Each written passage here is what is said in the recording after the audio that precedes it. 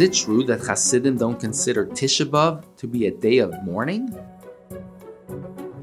Chassidim are people who go lifnim mishur hasadin, beyond the letter of the law. The foundation of going beyond the letter of the law starts from the law. It starts from halacha.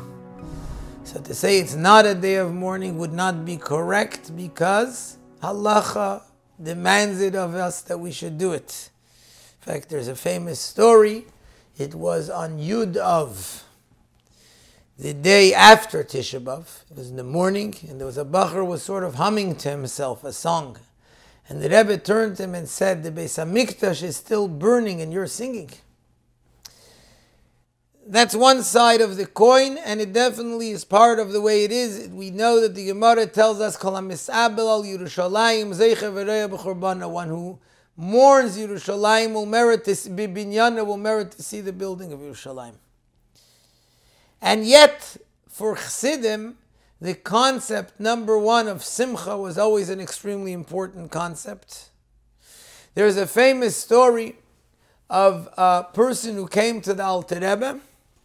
He said to the Alter Rebbe, I saw a chassid of yours who was crying on Simchas Torah, and he was singing on Tisha B'Av. And he said to the Alter Rebbe, there's something wrong over here. And he continued and said, Milsa, the Samar Kamimore Lesbe Mishum Lishna Bishat. Since I'm telling his master, I'm telling his Rebbe, so it's not called Lashon Hara. The Alter Rebbe explained the following.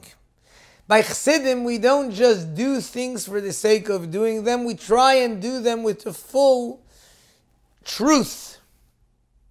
Simchas Torah, this person was sitting and thinking about the Torah that he wants to rejoice with. And he started thinking to himself, oi, what kind of connection do I have to the Torah? And that brought him to tears. On Tisha B'Av, the Chassid was thinking about the Beis HaMikdash that we lost, but about the fact that the whole purpose was in order that it should be rebuilt, and it brought him to start singing.